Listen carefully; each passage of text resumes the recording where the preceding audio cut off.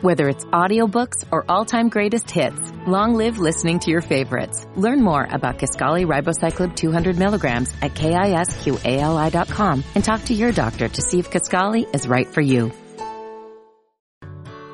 Whether it's audiobooks or all-time greatest hits, long live listening to your favorites. Learn more about Kisqali Ribociclib 200 milligrams at KISQALI.com and talk to your doctor to see if Kisqali is right for you.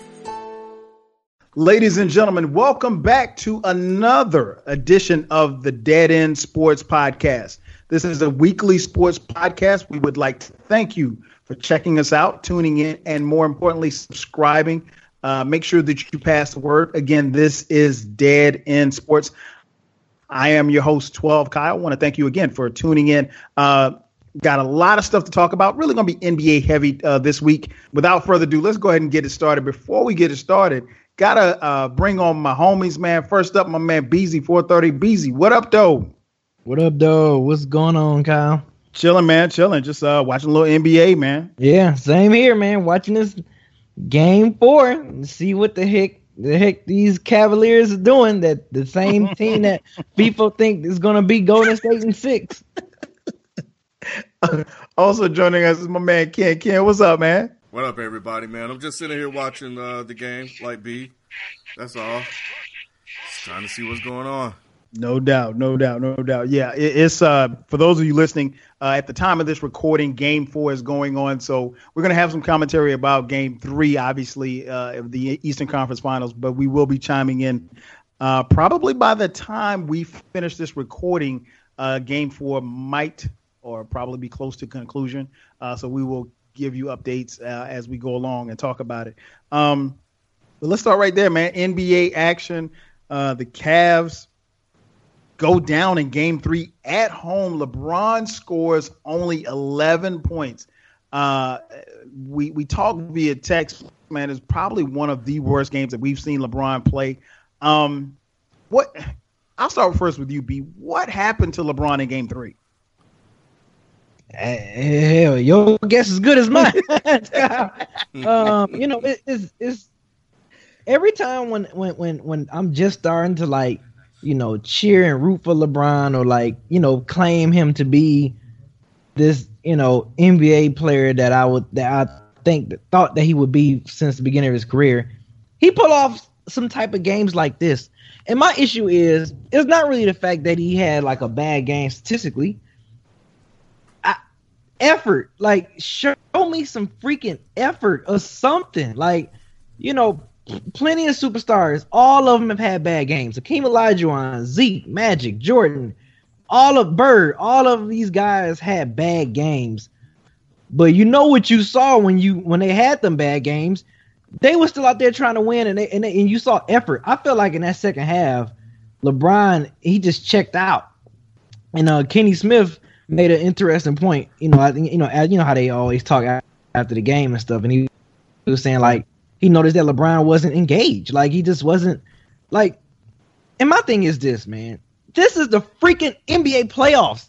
Why the freak? Do you think Larry Bird, Isaiah Thomas, Kobe Bryant wasn't engaged in a freaking playoff game? Regular season, that's a little different story.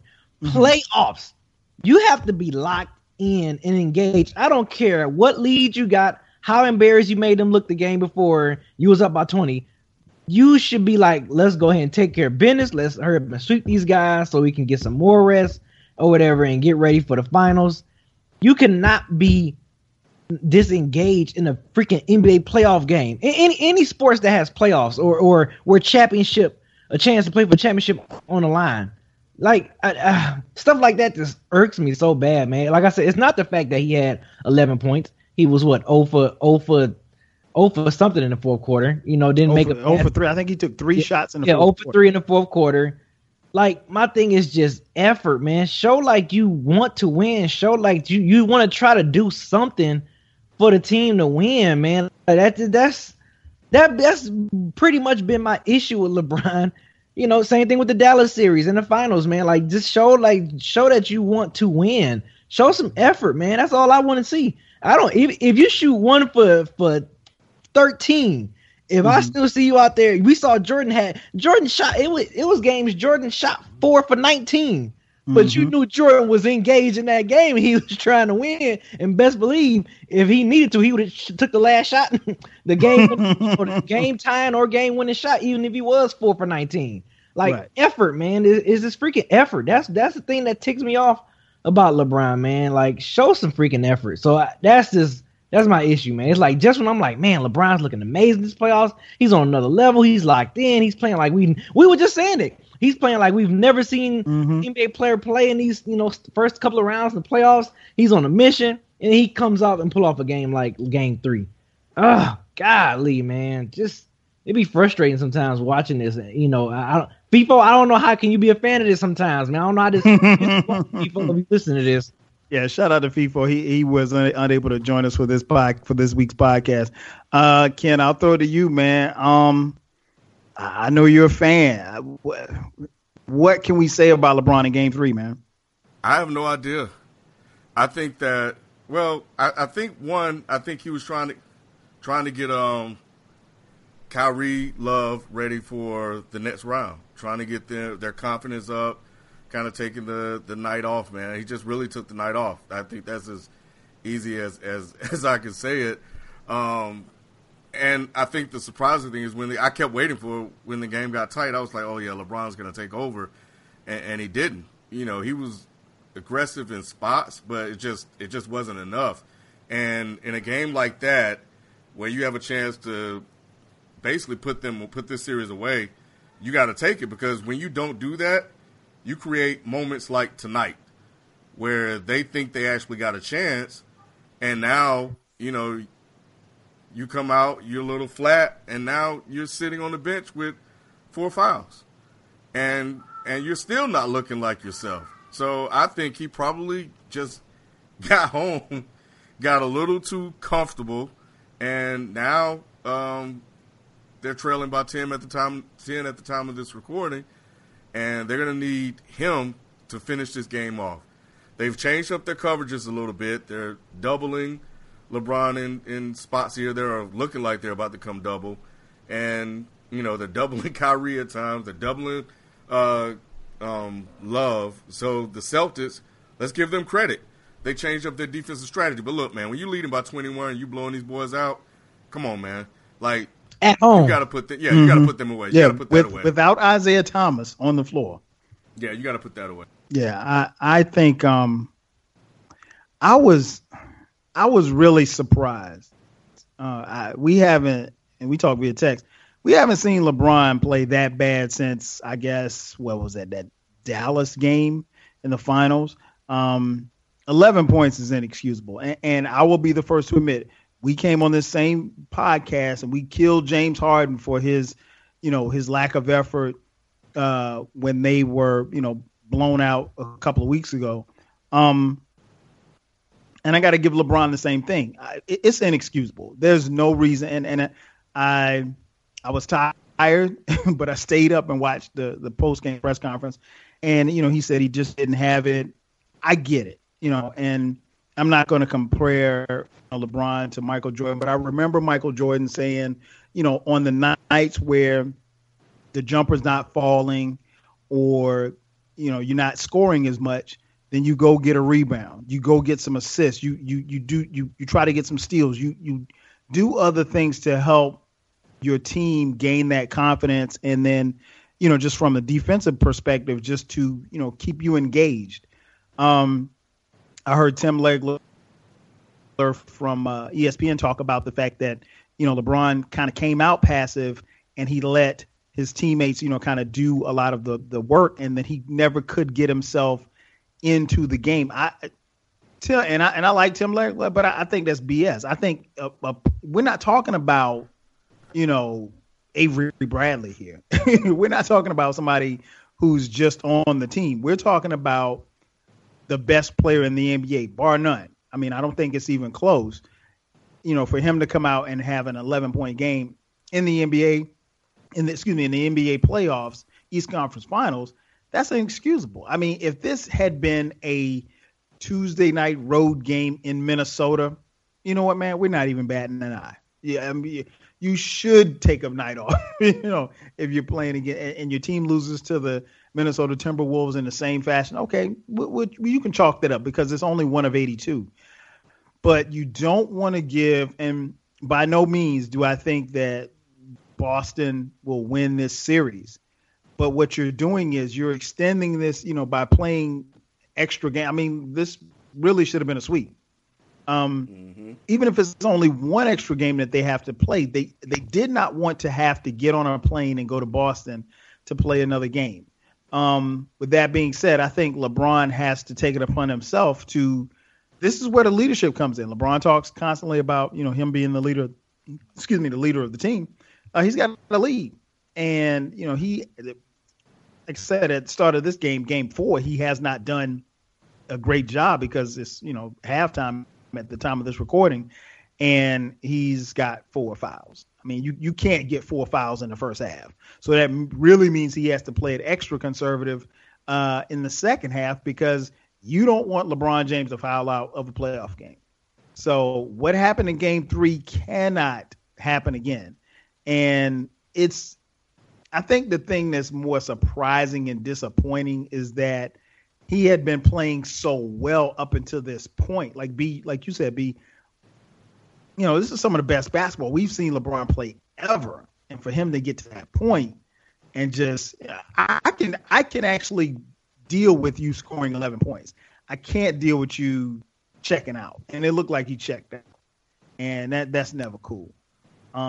So we'll see how it plays out, man. I'm surprised, but and shout out to all you LeBron haters because the LeBron haters were out in full effect, boy. And most of the LeBron haters are Kobe stans. So shout out to all of you because I mean it really they came out like that. After they came out in droves. I saw so many posts on my Facebook timeline, on my Twitter timeline. I mean, people who hadn't been commenting on the NBA all season long. I told you he wasn't Jordan. I mean, I've never heard LeBron say that he wants to be Jordan. But, man, the Kobe stands were out in full effect, man. And I think what also sparked it was Barkley said before the game that if LeBron, won another title, he would put LeBron over Kobe. And, Kobe stands really don't like that. So, if nothing else, LeBron got us talking. Game 3 got us talking, and it brought out the haters. We're gonna have us talking. Over in the Western Conference, the Golden State Warriors got the Spurs up out the paint, put them on the boat, going fishing with the sweep. Obviously, we know Kawhi Leonard went down in Game 1 after playing 2 great quarters of basketball, rolling his ankle on Zaza Pachulia's foot, subsequently, and being sidelined for the rest of that game, as well as the subsequent games 2, 3, and 4.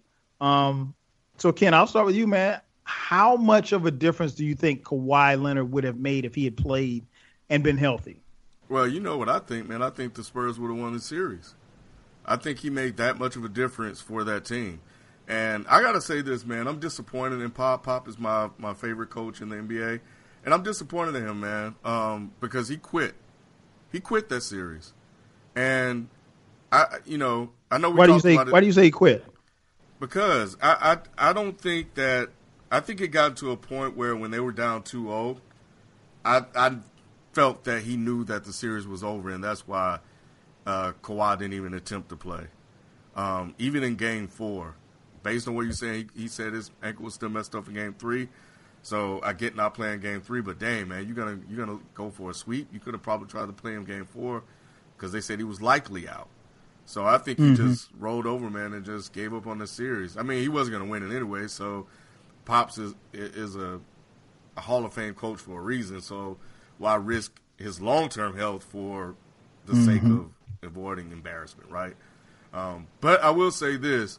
That Spurs team is going to be extremely dangerous next year, and I think they may win it all because all them young guns on that team, especially they get LaMarcus out of there, but all those young guns on that team, man, they got a lot of playoff experience against what may be the best team in the NBA. 27-1, which is freaking nuts. The Warriors are 27-1 in their last 28 games, and they just rolled through the weak, overrated Western Conference Finals. The West is overrated. Stop saying the East is not good. The West isn't as good as you guys are making it out to be. If that was the case, the Warriors would have lost the game. I know Kawhi got hurt. The Spurs can compete. I know George Hill and Derek Favors and other guys were limited in Utah, so they couldn't compete. I know that Nurkic got hurt in Portland, and they couldn't compete. But the fact is that the West, I think, is overrated. And, everybody's talking about Golden State may be the best team ever. Nah, man, not with the competition they face, but that's a whole conversation for another day. But, yeah, I think the Spurs would have won it probably in 6 or 7.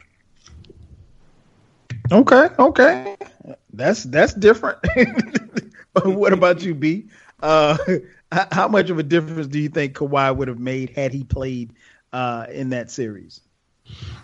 It would have. I can definitely see Golden State in Game 7. I think the series would have been pushed to 7. I don't think the Spurs necessarily would have won, even though I've always said throughout the regular season, if it was one team that can stop us from seeing a Cleveland versus Golden State trilogy, would be San Antonio. But at the end of the day, I never really trusted LaMarcus, so that was probably like my small reason of why I picked against the Spurs, just off of LaMarcus. But yeah, if Kawhi would have stayed healthy, I definitely think this series would have been pushed to 7. I think Golden State would have been, they wouldn't have went through the West undefeated. And I completely agree with Ken. Like, people was always dogging the East, but Golden State they just became the first team to sweep, because when Lakers did it in 2001, the first round was still 3 out of 5. But Golden State just became the first team to go 12-0. Like, they just swept their 3 rounds in the Western Conference, and nobody's saying anything about the West. Like, no one is saying, oh, well, the West is this, the West is that. Everybody just focused on the East because everybody just want to hate on LeBron. They just find a reason to just hate on LeBron or discredit whatever LeBron has done throughout his career. But come on now, let's speak on how the West is overrated. Like, how did Memphis get swept? How did what other team they play? Who else did Golden State play? I forgot who they. Portland. Yeah, was it Portland? Portland, Memphis, and then Portland. Yeah. So yeah, it's like, come on now, like y'all talking about the East this, East that, and Golden State out here sweeping the whole damn West, man. So yeah, it's just, but yeah, I think Kawhi being there, it would have definitely been pushed to 7 games. I actually got to disagree with both of you. I think, first and foremost, Ken, I don't think the Spurs would have won.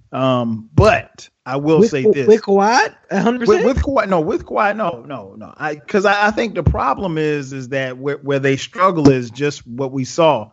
Outside of Kawhi, you really, and I don't think people really paid much attention to, but like the other go-to guy on that team, at least coming down the stretch here recently, was Patty Mills. And I thought Klay Thompson, although he didn't shoot necessarily effectively, Klay Thompson did a pretty good job defensively on clamping him down. But I mean, LaMarcus Aldridge, and I tweeted during the game, LaMarcus Aldridge left his game in Portland. I don't know where LaMarcus Aldridge is in his head.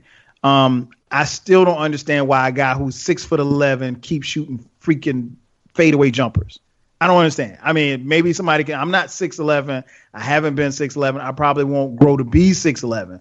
But I don't understand how somebody that big shoots fadeaway jumpers when you got a small dude on him. At one point in time, they threw the ball in the post to him, and he had Klay Thompson on his back, and he shot a fadeaway. Klay Thompson's what, 6'6", 6'7", maybe?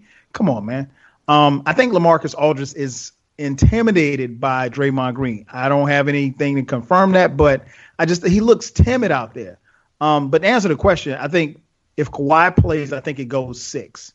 And I definitely think Golden State loses game 1. Do they lose, by 20 or anything? No, I think Golden State probably would close the lead, but they would have lost game 1, and they would have been on their heels, and they would have gotten the shock that they needed to kind of jolt themselves or what have you like that. But no, I think Kawhi, him not being there does make a huge difference. Now, Ken, I will agree. They have a really good team going forward. Pop put some guys in there, and I don't know if it's because he just maybe he was just waving a white flag, or he didn't have anything else to lose. But he's that young Murray kid. He's got some players who got a lot of experience here. They don't know what's going to happen with Ginobili. I know Ginobili's going to take some time. He's, I think he just finished his 18th season, if I'm not mistaken. And shout out to Ginobili. If last night was his final game, man, shout out to Manu Ginobili, one of the greatest players in Spurs history. Definitely a Hall of Famer. I don't think anybody would have envisioned that he had the career that he had. And he has just been tremendous, an Olympian, but 5-time champion. Shout out to him. So I think the Spurs are in a good space, but I think that they may have to, and I don't want to be a prisoner of the moment, but I think they might have to look into moving. I mean, kind of seeing what you can get. And I don't know, obviously salaries would have to match up and things like that. But Aldridge just has not been the same consistently since he left Portland. And I know this is not what they signed up for. I mean, there's no way that in an elimination game that a guy of his caliber should be getting 8 points. He had 8 points last night. Wow. So, I mean, and again, shooting fadeaway jumpers. And again, he's always, at least in the time that he's been in San Antonio, from what I've seen, he's always seemed to come up small against Draymond Green, which is mind-boggling to me because he's bigger than Draymond Green. But I don't know, man. I think the future's bright. Spurs are going to reload. There'll be another 50-win team. Kawhi had a great season. Nothing to hang their heads on. I don't think that they would have beaten Golden State with a healthy Parker and with a healthy Kawhi Leonard. But I think it would have gone 6. And they would have scared the hell out of Golden State because there's no way that if Kawhi Leonard does not go down in game 1, there's no way that I think that Golden State comes back. Against most teams, they can erase a 20-point lead. Against the Spurs, I don't think that's happening, at least not in that particular game. So it'll be interesting to see what kind of off-season moves they make and what happens with LaMarcus Aldridge. I know he's under contract, but I would not be surprised if they start, making some phone calls because you can't. You have the floor to do what it is that you want to do. I mean, last night was his time to shine. Even if they lose. If you're LaMarcus Aldridge, you got to put up 30 shots. I mean, 8 points, that's just not going to cut it, man. It's just not. So, also in the NBA last week, since the last time we spoke, the NBA draft lottery happened. As many of you know, Boston came away with the number 1 pick. Los Angeles Lakers are picking at number 2. This is a guard-heavy draft coming up in a few weeks. Actually, it's next month. So Boston finds himself in a very precarious situation. Boston is a team that obviously is in the Eastern Conference Finals, so they're probably going to be good for a while here. And they have the number 1 pick, and they also have another additional number 1 pick in the 2018 draft. With so many of the, prognosticators thinking that the consensus number 1 pick would be Markelle Fultz from Washington. Celtics already have a point guard. So I guess the question I want to throw to you guys, B, I'll start with you. What should Boston do with that number 1 pick? I think they should trade it. I mean, because if you get Fultz, I mean, you pretty much have a taller version of Isaiah Thomas. I would say trade it, man. If you can bring over someone like if Paul George is there waiting, if you able to pull off a trade, where you can send that first pick and get Paul George, I say do it. I say why not? Because it's just like most of the guys that are top draft picks are like all guards. You know what I'm saying? And you would think Celtics would be okay with Bradley and Isaiah as they backcourt. It's not like it's a power forward or a center that's like top one, two, or third pick worthy. So I say trade it, man. They can just trade it and get them a dope small forward, power forward type players. Some small forward like Paul George. I think that'd be good, man. I think that's just me. I think they should trade. Okay, so let me give you a follow-up question. If you keep if you keep Isaiah Thomas on the squad, because that nationally, there's been some talk about whether or not they should keep Trade Isaiah Thomas, which is crazy to us because Isaiah Thomas is an all-star. He is the single-handedly reason why they are in the playoffs, or at least one of the main reasons why they're in the playoffs. But with his contract coming up in 2018, he's going to be looking for a max deal. And can you pay a guy $40 million a year who's only 5'9" and doesn't play any defense? Right. I mean, money wise, it makes sense why you would, why you can say that, because, like you said, because of his height, his size, sometimes he can be a defensive liability. You don't want to pay someone $40 million that's a defensive liability. And what I've noticed, since Game 3 and so far today, the ball is moving around a lot more. That's exactly. I knew that's where you were going. Isaiah Thomas, being he's so good offensively. I think sometimes the rest of the players kind of rely on him a little too much, and offensively the ball doesn't move around like it should. It get down to like 8 seconds or 6 seconds on the shot clock, and they just give to Isaiah and be like, all right, Isaiah, score. And then and then especially in the fourth quarter, because we all know they call him Mr. Fourth Quarter for a reason.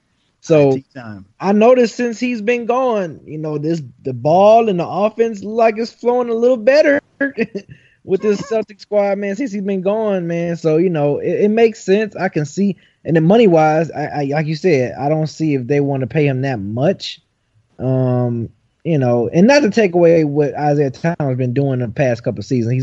He's been amazing, man, seeing that dude 5'9" and balling the way he's balling. But yeah, like I said, if you keep that and you pick Fultz, it's just like, what are you doing at this point? You pretty much drafted another prototype, a shoot first point guard / shooting guard, So I say trade it. Trade the pick. Okay. What about you, Ken? Markelle Fultz is sitting there. You've got the possibility of having to, at least a prospect of having to re-sign Isaiah Thomas down the road. What do you? And you have another number 1 pick in the 2018 draft. What do you do with that pick? You're Danny Ainge. Yeah, I think this is simple for me, man. I think you go ahead and this draft is loaded, so you go ahead and get talent while the talent is available. We've seen drafts where we've had weak drafts, so go ahead and get Fultz, which everybody is pretty much saying. Fultz, Ball, and the other kid, I can't think of his name, but Fox. Pretty much it's real. Yeah, Fox and Jackson. And Jackson, yeah, from Kansas. It's really between the three of them, right? So I say go ahead and get Fultz. You already know or seen the type of problems you can run into in the playoffs with Isaiah Thomas. He can get you there, but can he get you over the hump? And I think we kind of almost have an answer to that. So I say go ahead and draft Fultz, and you don't even have to play him early. You can, bring him along slowly like they did with Jaylen Brown. And next thing you know, in a couple of years, you'll have Jaylen Brown, you'll have Marquez Fultz, you'll have a number 1 pick next year. So you can really draft your big 3 if next year's draft is good. So I say keep it and draft Fultz. Yeah, I would agree, man. I think it's a good problem to have. I think I think you got to draft Fultz and then see what happens. Because you still have another year to kind of play around to figure out what it is you can or can't do with Isaiah Thomas. And even just saying that sounds funny, man, because it's like, wow, this dude, this 5'9" dude, really put this team on his back, and they could very well be showing him the door, in another year or so. But I think it's what's going to be key is how far Boston can go. Much like B, I'm not, and I try not to be a prisoner of the moment, but this team, I mean, we know Isaiah Thomas is ball dominant, but this team has really looked different, against, the best team in the Eastern Conference, in a short window, but they've looked really, really good without him. Now, could they keep this up over a 82 game season. I don't know, but I think, and that also speaks to the coaching of Brad Stevens. Brad Stevens is a great coach. And I think people are realizing that right now. But I'd keep the pick. And I just, I'd, like Ken said, I'd go ahead and run with it and then see what you can get later down the line, because I think you can always make a move. I don't know that you can max out Isaiah Thomas. I just don't. Maybe he doesn't ask for a max, but I think he will.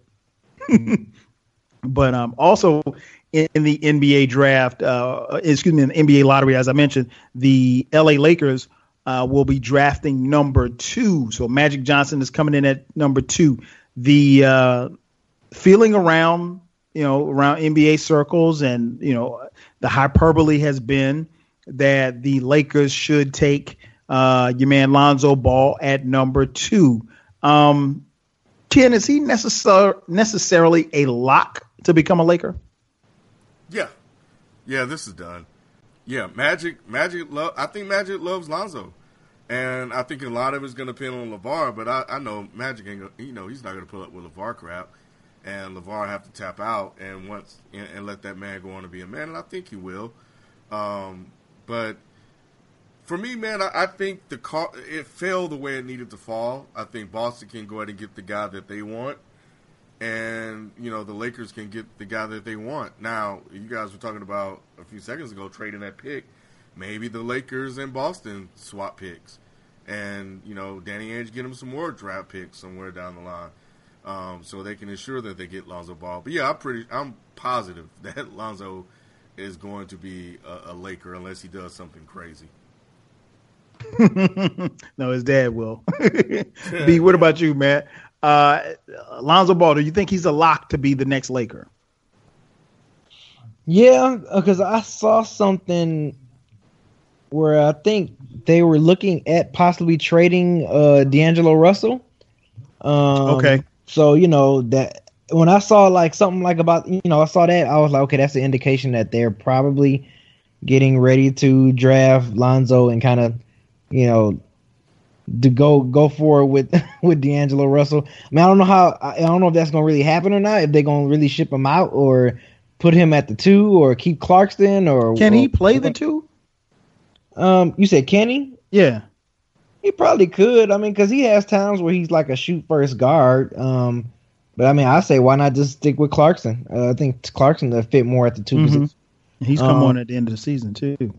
Right. So but yeah, I think Lonzo's gonna be. I think he's gonna stay. He's gonna, just like his dad said he was gonna do. He's gonna stay in LA. So stay at home, and we gonna see if Lonzo can do what he do. He's predicting them to be a playoff team in his rookie year with that lineup, with that same lineup. So in the West, right, in the West. So I mean, LeVar gonna say some crazy. This is just the beginning. I tweeted this like a couple weeks ago. I said, man, I hope the NBA ready for LeVar Ball. And I said, especially if Lonzo end up a Laker. I said, boy, we are going to be hearing his mouth. Oh my God. And not to mention his sons that's getting ready to play for UCLA. So it's like, man, we getting ready to hear his mouth. I hope y'all ready, because he already got his foot in the door now. Unless an NBA exec or someone just chin check him and say, look, shut the bleep up. We gonna be hearing LeVar's mouth. They gonna be he's gonna, and at every game they gonna probably interview him more than they gonna interview Lonzo. Like, okay, so LeVar, what you think about something? Right. Why you think the Lakers are not in the playoffs? And then he's gonna say something off the wall and crazy. We're gonna be like, oh my God. Speaking of LeVar Ball, he needs to kind of watch his mouth, man, because them words he said about Kyrie. Did y'all see that? Y'all read that? Yeah, saw that. Man. Yeah, man. He went too far. Yeah, he went way too far. We keep saying that, and he keeps talking. Every time we say he went too far, he goes even further. I mean, but that he went far, man. I mean, I didn't mind the what's her name from Fox Sports 1. I didn't mind that, but yeah, that situation with Kyrie, what he was saying. I mean, you gonna speak like that, then you don't even do your research like that, man. It's like, come on, dude. So yeah, man, stop it, stop, dude. You just getting a shovel. You burying yourself. What the hell was that, Kyrie? Yeah, and the Lakers don't take too kind to. I mean, like they're not they handle business a certain way, and and all of that he's bringing to the table. I don't think that's going to be cool. So he's going to definitely have to. He'll have to tone it down, and more so, he'll also have to just kind of step back and let his son be who he is. So I think I wouldn't say it's a lock, but I would be surprised at this point if he did not become a Laker, unless somebody just really, really showed out in their camps or what have you, pre-draft workouts. I know that they've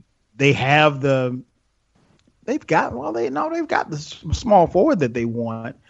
So the Jackson kid from KU, I think he would be a great fit but I love De'Aaron Fox's game.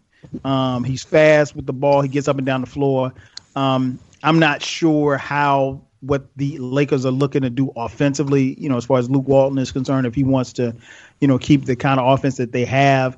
I'm assuming that if you draft a kid like De'Aaron Fox or Alonzo Ball, that you're going to push the tempo. You're going to get up and down the court. And then the Lakers are relatively young, so I wouldn't say it's a lot, but I would definitely say that it would be.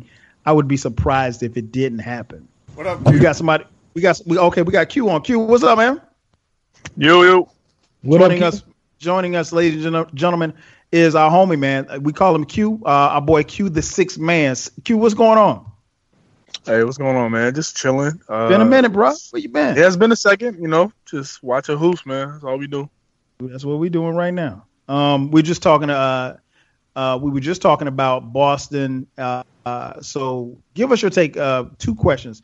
Since Boston has won the lottery, what do you think that they should do with the number one pick? And then do you think Lonzo is a lock to become a Laker? Yeah, they should go Markelle Fultz. I think he's the most complete player in the draft. I think he's the best player in the draft. I think he has the highest upside of any player in the draft. There's this narrative going around that Lonzo Ball makes his teammates better and that Markelle Fultz is simply just this scorer and whatnot, and that's all he can do. I think that's complete BS. I think that's really undervaluing Markelle Fultz as a prospect and just somebody that we could see in the league one day. Markelle Fultz, I challenge anybody to name me one player besides him off that Washington team. And now, without a Google, without a Bing, I don't care what search engine you use, there is no way that even the most diehard hoops fans I know cannot name two players off that Washington team because they were a bunch of scrubs. They have a scrub program, and that's why they fired the coach. The program was so bad that they literally had the number one recruit in Michael Porter coming out next year, and they said, you know what? We're going to just risk it all and fire this coach instead of having to lock down this number one pick because Michael Porter came to Washington because he liked the coach. They said, we don't care. The coach is that bad. We have to get him out of here. And now Michael Porter has committed to Missouri because he's been scorned by that decision. So he decommitted from Washington. That speaks volumes. So Markelle Fultz was in a bad program, averaged 26, 6, and 6. And he had nobody around him. He's one of probably the most fluid point guard prospects I've seen since I started really doing prospect watch over the last 4 or 5 years. Mm-hmm. He can dribble. He has a handle. He can bring the ball up the floor. He can shoot the three. He can shoot the mid-range. He has even a little bit of a post game for a point guard at 6'5". And the way he gallops down the court, it looks effortless. So Boston would be hard-pressed to pass on somebody who averaged 26, 6, and 6 on that Washington team. And he's looking to pass sometimes, but he knows that he had to score because his team was just that bad. You put him in a Brad Stevens system, I think you see a potential superstar. I think a transcendent player, just someone who the game comes incredibly easy to him. Now, when you talk about the Lakers, no, I don't think it's a lock. There's a couple of components to this draft that I think the Lakers are looking at, and one of them has to be LeVar Ball. I don't care what no one says. All the favorite pundits will say, "Oh, well, talent. Who cares if Lonzo's talent speaks, then it speaks." I've done hours and hours and hours of tape on Lonzo Ball. I like him as a player. I've kind of I've kind of simmered down on Lonzo Ball as much as I was a couple months ago, because that game against De'Aaron Fox in Kentucky showed me that Lonzo had NBA shooters around him. He had people like Bryce Alford. He had TJ Leaf. He was another great guard right beside him, and he kept deferring and deferring and deferring. He literally made the other guy. I can't remember his name. No disrespect, but he made his other guard, his two guard, take the ball up the floor to get Fox off him in the second half. He was scared. Missed the dunk. Oh my God. And he was just scared, man. He was terrified of De'Aaron Fox because De'Aaron Fox was getting in his grill. Another thing, what I was touching on earlier, was LeVar Ball. I don't care what no one says, man. That is something that you don't want in the locker room. That is something that you do not want to wake up to as a GM and hear, oh, LeVar Ball just said that they're not passing Lonzo the ball because he's black. You know what I'm saying? Like, they don't. He doesn't want to hear that shit. Like, right. Like it just doesn't make sense. They don't want to hear. You wake up one morning and LeVar says, "Oh well, Luke Walton can't coach anyway. What has he done? He couldn't even beat LeBron in the finals." You know what I'm saying? Like that type of stuff ruins a locker room's chemistry, and that type of stuff puts an arrow on your son's back. And LeVar needs to watch that stuff because he's already pissed off Kyrie, LeBron, and Steph Curry. Magic Johnson, who's the GM of the Lakers, saying that Lonzo's better than Magic. He's doing all this stuff. And I don't care. People say it's just theatrics. And to a certain extent, stuff like that is good for the league. But the moment that you start disrespecting people's deceased mothers and stuff, that's the moment that you started getting into territory where you're going to get your son hurt on the court. Or right. You're going to get, some guy who plays 2 minutes a game and checks in simply to check Lonzo when he goes up for a dunk. Or simply to throw an elbow at Lonzo when he's going into the lane. That type of stuff plays into your decision. And that's just for prospects. Josh Jackson, to me, if he can get his jumper down, and by the way, we don't know if Lonzo's jumper is going to translate because Lonzo cannot go to the left when he's run off the 3-point line. So him in pick and roll, him in his jumper, we don't know if that's going to translate at all.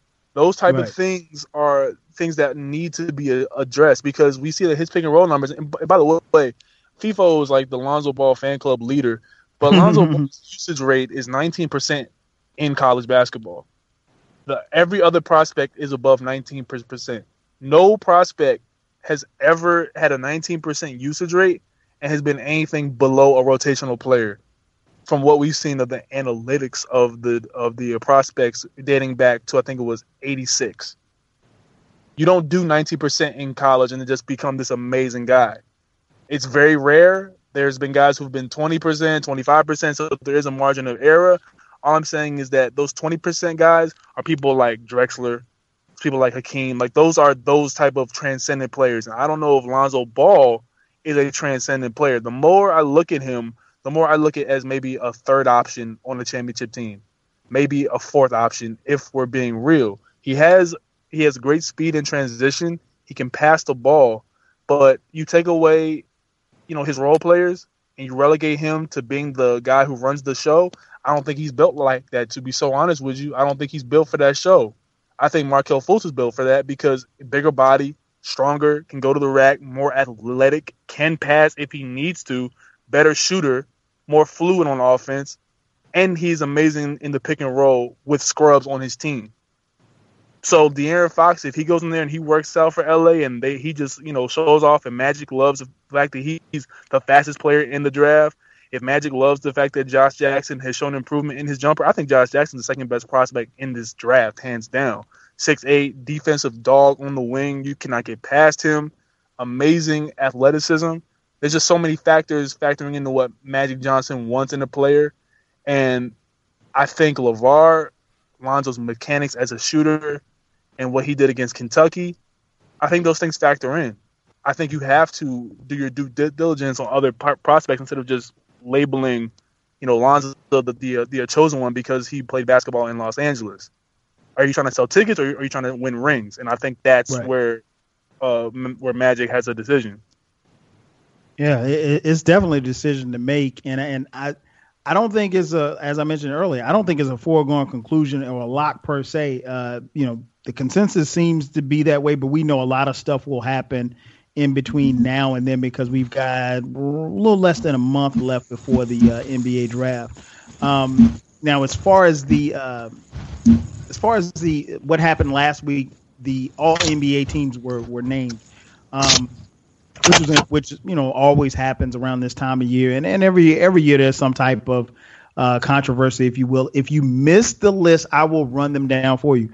First team: James Harden, Kawhi Leonard, Russell Westbrook, Anthony Davis, LeBron James. Second team: Isaiah Thomas, Stephen Curry, Kevin Durant, Rudy Gobert, and the Greek Freak, Giannis Antetokounmpo. I think I pronounced that right.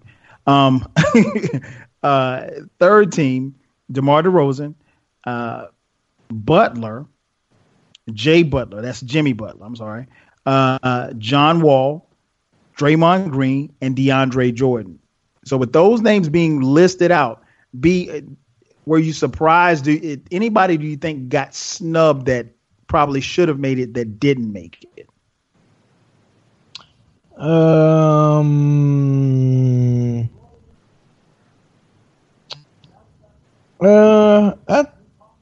think I'm pretty okay with that. I mean, DeRozan had probably, I think it's a career year. I know many people were saying Clay, but I thought DeRozan. Right. I was just like, no, I don't know why people not really people, mainly just Draymond Green. And I'm saying, of course, they're his teammates. Of course, they're going to act like they're going to have his back. But I guess I'm pretty cool. You know what? I'll take that back. I'm surprised. What's my man from Miami? The center, Whiteside. Hassan Whiteside. Yeah, I would have probably had him over DeAndre. That's just me. Man, I mean, that's a little bit of favoritism because I like Whiteside. But I would probably had him at the third team. But I'm pretty sure he's probably gonna make an all defensive team. I guess I'm cool. I mean, I guess I'm fine. I mean, to be honest with you, I've never really cared for these all NBA team selections. Really, like I just see them. It's like, oh, okay, cool. Like, good for him. Okay. What about you, Q? Any surprises? Anybody snubbed that you thought should have made it that did not make it? No, I think everything was good. I wasn't really upset at anybody being snubbed or anything. So, like, my take on this is pretty lukewarm. I think it was just a good, solid 1, 2, and 3. Mm-hmm. If there's one guy, because B already mentioned Cousins, but we knew he's not going to make it. He had too many problems this year. Obviously, I think for me it would have been Karl Anthony Towns. I thought he had a great year this year and was deserving of a look. I think you could have put him in there in place of DeAndre Jordan. But outside of that, I think it was okay. I mean, DeRozan was questionable, but and I think Paul George could have deserved that spot, but that's about it. Yeah, I think. I mean, obviously, Paul George not making it that cost him financially. Much like Q, I didn't have a problem with the list either. Who else? I thought I know Draymond was bumping for Clay. I would have. Could I put Clay on that? I don't. If you want to, and my question would have been to Draymond, if you want to put Clay on the team, then who do you take off? Now if I could just take anybody off, I would have taken DeAndre Jordan off. But if you do that, then who do you do you have to replace him with another center? But other than that, I thought that, like you, B, I don't really pay a lot of attention to it, but I think the list I thought was kind of cool. I didn't really, it didn't. I don't think there was any major. I think the thing that made the most news was the fact that Paul George did make it, and obviously that cost him, and it could have, and we'll see over this summer. Him and Haywood. Gordon. It may have cost them cost their prospective teams the Pacers and the Utah Jazz the ability to sign them to long-term deals. So we'll definitely see how that plays out. Over in the NFL, man, Blaine Gabbert made some news. He latched on with another team. As many of you know, maybe not know, Blaine Gabbert was the quarterback last year for the San Francisco 49ers. You probably don't know much about Blaine Gabbert because he backed up Colin Kaepernick. Now, I tied these two together because Blaine Gabbert just signed with the Arizona Cardinals, and Colin Kaepernick does not have a job. He is still unemployed. We were told over the past few weeks that, some of the quote unquote dominoes had to fall with some of the other quarterbacks, as far as deciding on where they were going to go. And, we saw Romo. Romo was one of the dominoes because obviously Romo, moved to the booth and he's retired. And then we had, Jay Cutler did what he's doing. So you had these dominoes, these prospective dominoes falling as far as the quarterback carousel goes. But like I said, Blaine Gabbert is a guy who backed up Colin Kaepernick, and he now has a job. So, B, I'll throw it to you then. Why does Colin Kaepernick not have a job? I mean, we all know why. But I would like to see him. I think that would be dope if he signs with Seattle. I hope they do sign him on as a backup. I think that would be great. I think it would be cool if they sign him and RG3 as backups. So do you think Colin Kaepernick is going to land in Seattle? I would hope. I mean, I can't really say I think, because at this point I think he's going to get blackballed. That's just my opinion.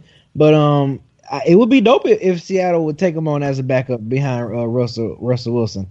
But yeah, we all know why. I mean, all the controversy that he had last year with the kneeling and stuff, and now he say he's not kneeling no more because he felt like he got the message across, which he did because he brought some attention to it.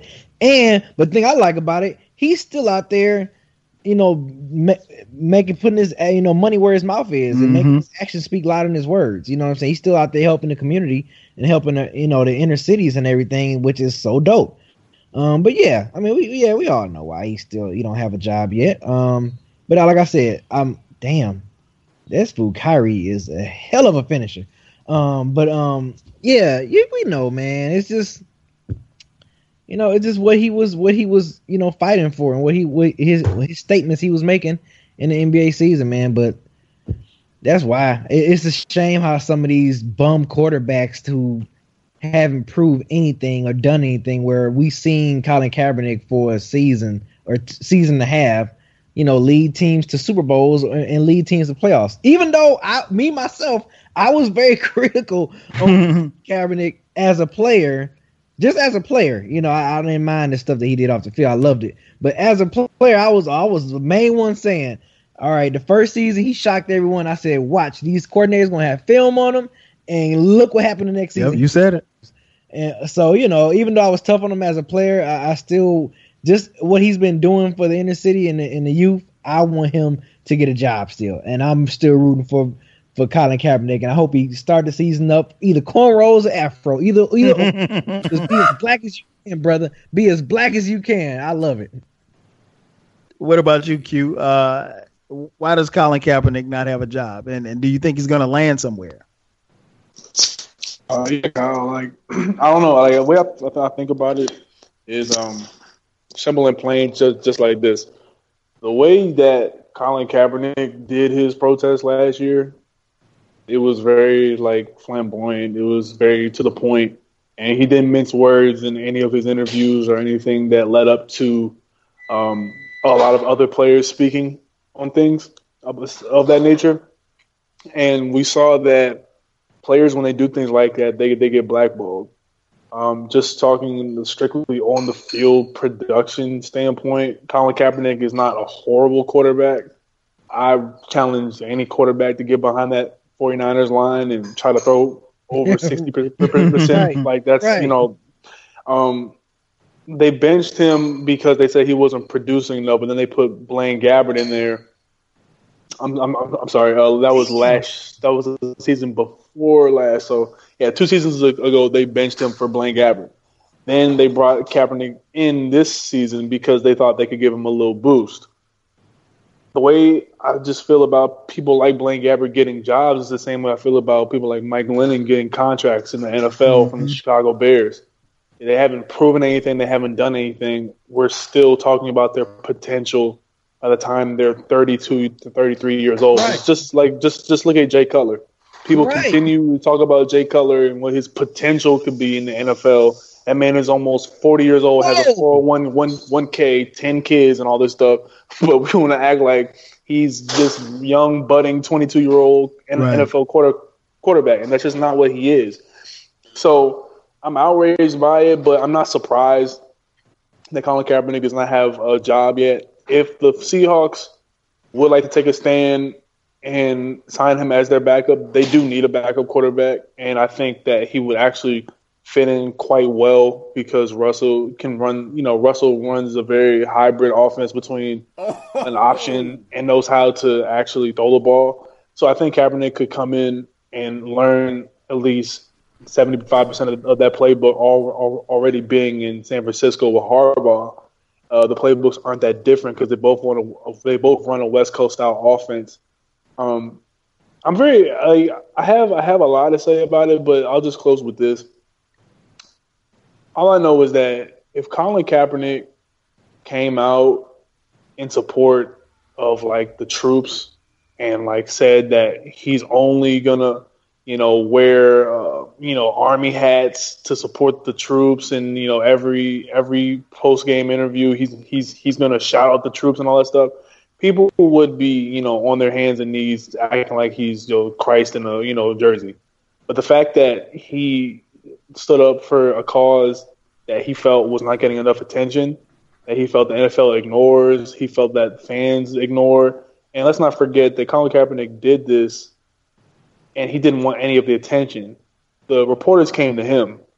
Let's be very clear. The reporters came to him. He had been sitting on that bench in preseason for 2 games prior. So this isn't like just a guy searching for attention. People like that Whitlock dude on Fox News says, or not Fox News, well, it might as well be. No. People like him will say that it's just for attention. Colin Kaepernick came out for an issue that he felt was not being addressed, felt as though American citizens were not getting their just due under the law, and he brought attention to it. And you see that a lot of players now are starting to get active in the communities. See that a lot of players are starting to do things like this. Malcolm Jenkins for the Eagles, he's starting to give back to the city more. He's starting to adopt some schools and take them up under his wing and all that stuff, and I love that. So Colin Kaepernick has had a positive effect. And if you're saying that Colin Kaepernick's protest was stupid or unnecessary, then you're saying that the issue that he was protesting is not important. Man, I think that I think it's simple, man. Q said it all, but for me, Gabbert is not a perceived threat, and Kaepernick is. And I think he'll get a call. I think Seattle will make that call. They've been talking him up, and I think part of that is to basically feel what the city will feel about it. Look, we all know why, and for me, we've talked about it on this show in the past. We know he's being blackballed, but what I like about what's happening now is that we're starting to have more and more NFL players speak up about it, and that's ultimately what we need. And I think that now what we're seeing is that we're seeing them use his ability to play as a reason to not sign him. So they can always hide behind that. And I like that there are other people pointing out, well, if you can sign Gabbert, who was actually benched in favor of Kaepernick, why can't you sign Kaepernick? So I think Seattle will sign him. I try my best to be optimistic. In this case, I'm very pessimistic. There's several layers to this for me. I was I was confused because over the last 2 weeks, first the narrative was, well, nobody's calling Kaepernick. Nobody's calling Kaepernick. And then that made the news. And, they were like, okay, well, nobody's called Kaepernick. Nobody's called Kaepernick. And then all of a sudden, I hate to do this, but I gotta call him out. Dr. Harry Edwards. If you don't know who he is, Google him, especially while you listen to this podcast. Dr. Harry Edwards is one of the most positive social people in this country. He's done a lot for human rights, black rights, the movement, the whole nine. But Dr. Harry Edwards is a sociologist who works for the San Francisco 49ers. Now, Dr. Harry Edwards was labeled as Colin Kaepernick's advisor.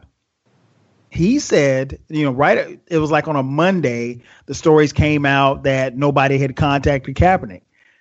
Harry Edwards comes out and says on like that following Thursday, after this media storm has been created, that 2 teams reached out to him and he spoke on Kaepernick's behalf. But he told them, well, one of the questions that they asked was, is he serious about playing? Because that was another narrative, as you mentioned, Ken, that they were trying to spin that, with him doing all of this stuff off the field, that, is his level of focus, does he still want to play football? I mean, really, man? I mean, do you really have to question whether or not Colin Kaepernick wants to play football? Nonetheless, Harry Edwards, who is supposed to be an advisor to Colin Kaepernick, answered the question by saying, I don't know. Now, that made me scratch my head. Ken and B, you guys have my phone number.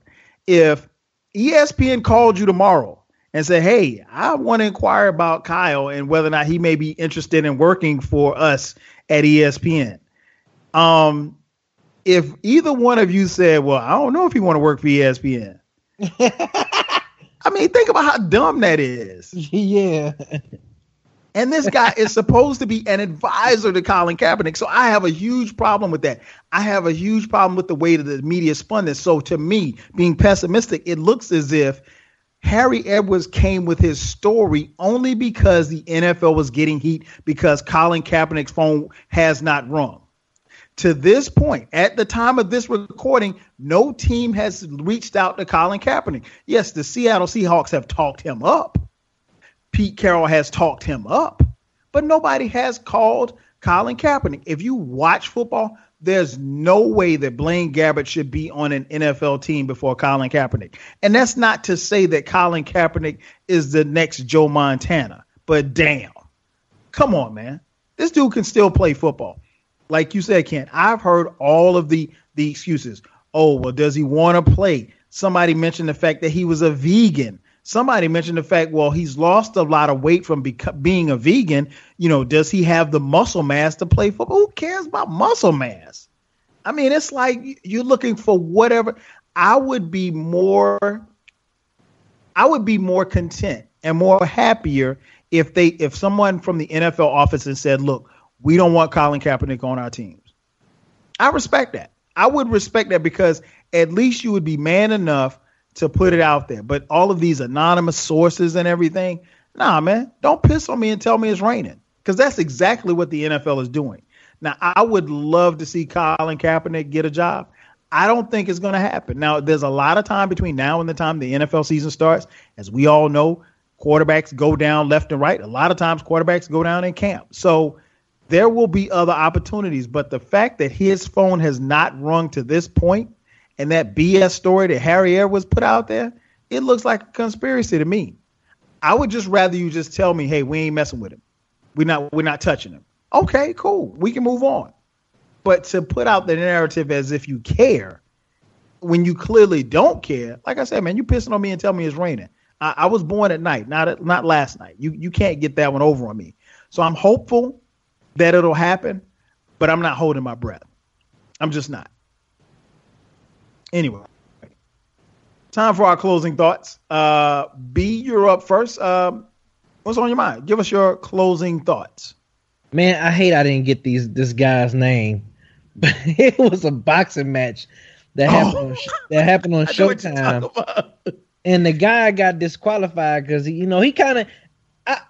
I don't think he intentionally punched this guy late after the He hit him bell. late twice though. Yeah, no, the first one was before the bell. That second one, yeah, it was after the bell, but he was already in the punching motion. Mm-hmm. So like, I don't know, man. And he was very sorry. Like you could tell he was very apologetic. I don't think he meant to really hit him after the bell, but the guy, Uncle, came over there and act like he was all love, like it's okay, and sucker punched him, gave him a quick 2-piece. Oh man. And when they showed it in slow motion, it's funnier. I mean, That was some funny stuff I've seen, man. Like that was, oh my god, it was hilarious. But yeah, I just that's my final thought. I just thought that was hilarious. Terrence Crawford box again, showing why he is gonna be one of the pound for pounds best boxers today. And currently, and also Errol Spence Jr. and Kell Brook is fighting this weekend. Errol Spence Jr. is going to do work, which is expected. And one of Floyd's fighters, Davis, he fought this past weekend as well and put on a good show at the super lightweight. So yeah, just boxing. I just thought that my man Uncle, it was just like a man. It was so black. Nice it was so black, man. He just came over there like, yeah, me, bam, and just gave him a big 2-piece, dude. That was so funny. But he was just taking up for his nephew, man. His nephew got sucker punched, so he felt like he wanted to retaliate. It just unfortunately he got a great chin too, because he threw a haymaker. But and unfortunately, I think he was going to jail. Like he let his emotions get the best of him, and now he's going to jail and whatever. But it ain't like what's funny, B, is that he got out of the arena and the cops couldn't find him. And to my knowledge, they still haven't found him. Yeah, they still haven't found him yet. But I mean, I'm pretty sure Warren's been out because at the end of the day, it's assault still. But he just taking up for his nephew. But I just thought that was hilarious, so I had to say that for my final thought. No doubt. Q, what about you, man? What's your final thought? Yeah, man. Sixers, don't be stupid. Just take Josh Jackson. Don't be stupid. Don't try to take a point guard that can't shoot. I love De'Aaron Fox. I love De'Aaron Fox. De'Aaron Fox is great. He's fast. He can defend. He can pass. But he cannot shoot. And you need a guard who can get beside Simmons when he's not holding the ball and just pop off on screens and knock down threes and knock down jumpers. De'Aaron Fox is not doing that. You see what Elfrid Payton is doing in the league. Great defender, can pass the ball, can't shoot a lick, man. Josh Jackson is amazing from what I've seen of his floor. People are overthinking this. Don't be Q, I was saying this last week to FIFO, man. I'm like, they should get Josh Jackson. They should get Josh Jackson. You need to just take Josh Jackson because then you can plug in Josh Jackson beside Embiid at the small four. Right. Or you can put him at the 3 when Simmons is playing point guard. Yes. And just have him out on wings. That's all you need to do. That's all you need to do. I wish was on this call. Oh, my God. I wish he was on this. I said the same thing. Anybody who's saying De'Aaron Fox is just looking for a plug-in, is looking for a quick fix. And I don't even think it's a quick fix. I'd rather send money, a max cash at Kyle Lowry than, draft De'Aaron Fox. Because De'Aaron Fox just can't shoot right now. I think De'Aaron Fox, he suits a system like the Knicks better than he suits the Sixers. I think he'd actually be better in Boston than he would be in the Sixers uniform because he has IT that he could just dish to him, just play defense. And then he could guard ones and IT could play 2. So the Sixers do not overthink the draft. Josh Jackson is 6'8", 6'9". Yes. Shot 37% from 3 in the last month of the y'all better get him. Tournament. And he's athletic. He guards wings. He can guard 1 through 3. He can guard 2. He can guard 2 through 4s. Damn near. Some 4s too, man. Yeah. I've seen him bring the ball up the floor. He can handle the ball. All he needs to do is just work on that jumper. Some people are scared that jumper is not going to translate, but I have more faith in Josh Jackson being able to be at least a 31% three-point shooter in the NBA and just being an amazing slasher and being an amazing defender. I'll take that. Not every pick that we have to get needs to be a superstar. But I'll tell you this, Josh Jackson's floor to me reminds me of like an Iguodala type with like a little bit of just like coming out as prospects, Jimmy Butler and Iguodala, just that kind of hybrid. person who can't really shoot right now, but you see that there's something there. They're athletic and they're strong. 6'8", 6'9", can handle the ball. I want that. I don't want a point guard who can't shoot. There's no need to reach right now. If you want to trade Okafor and a couple picks to get back into the first round and take Monk, I'm with that too. But Sixers do not overthink this. Just draft Josh Jackson. No doubt, no doubt. What about you, Ken? What's your final thought? You know what? I actually think, I don't know how this game is going to end. It's 98-90 right now. And I don't know how it's going to end, but I do know that if the Cavs stand a shot at the Warriors in the finals, this is great for them because of the way that Boston plays. Boston moves around a lot, so it's forcing the Cavs to always. Huh? Yeah, Golden State moves around a lot too. Yeah. So this is actually going to work. Could potentially help them in the next round should they get there. Also, Joe Lacob, whoever the Warriors general manager is, mm-hmm. I know you're saying that you want LeBron and the Cavs, and that's great, and that's fine, and you guys have KD, and yes, for all intents and purposes, you guys should win the finals, but don't give them bulletin board material. You don't want to do that. You know what I'm saying? So for me, just tread carefully, man. Sometimes you can be careful what you ask for, bro. Mm-hmm. Yeah, be careful what you ask for. Yeah. So it may work out. But if it don't, those statements could come back to haunt you. Yeah, man. Lacob needs to shut up. It's always the owners who don't play, always talking trash. I got actually two final thoughts. First final thought, man. Gisele Bündchen, wife of NFL superstar Tom Brady. Gisele Bündchen did an interview last week, and she mentioned the fact that, quote, her husband has suffered from several concussions and had a concussion last year. Of course, that made headlines because Tom Brady, although he did show up on the injury report several times during the 2016 season, never showed up for a concussion. In fact, the NFL went as far as to refute the fact that Tom Brady has never had a quote unquote reported concussion. I don't know who y'all fooling, but Gisele Bündchen isn't lying about Tom Brady having a concussion. In fact, I don't think Tom Brady's lying about not having a concussion. I don't think it's possible that he could have played football this long without having a concussion in the NFL. The problem here is that the NFL is so quick to protect their image, they will throw this woman up under the bus. Yep. And ultimately, they will throw Tom Brady up under the bus.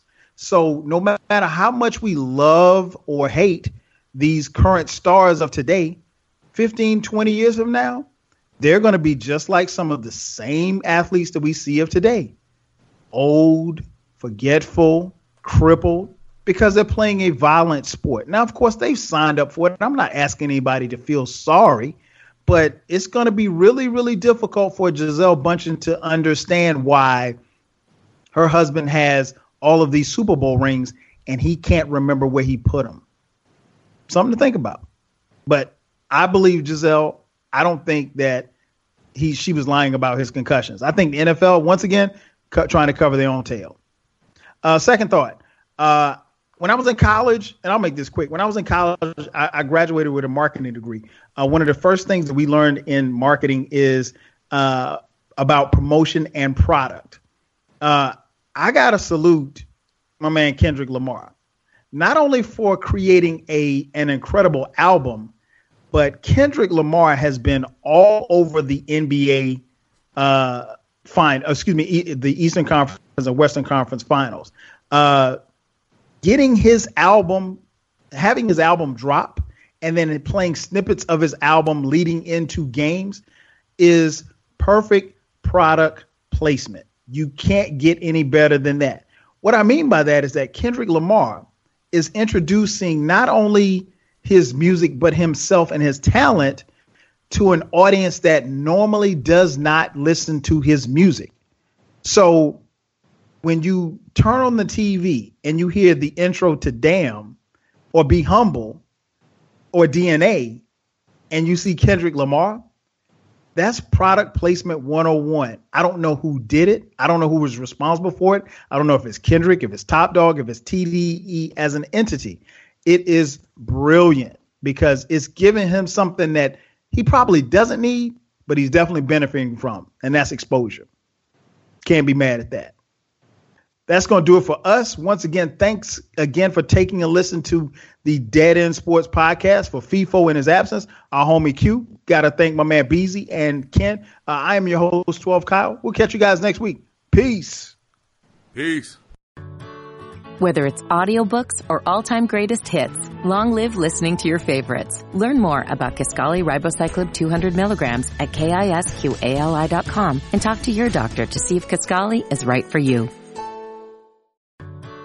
Whether it's audiobooks or all-time greatest hits, long live listening to your favorites. Learn more about Kisqali Ribociclib 200 milligrams at KISQALI.com and talk to your doctor to see if Kisqali is right for you.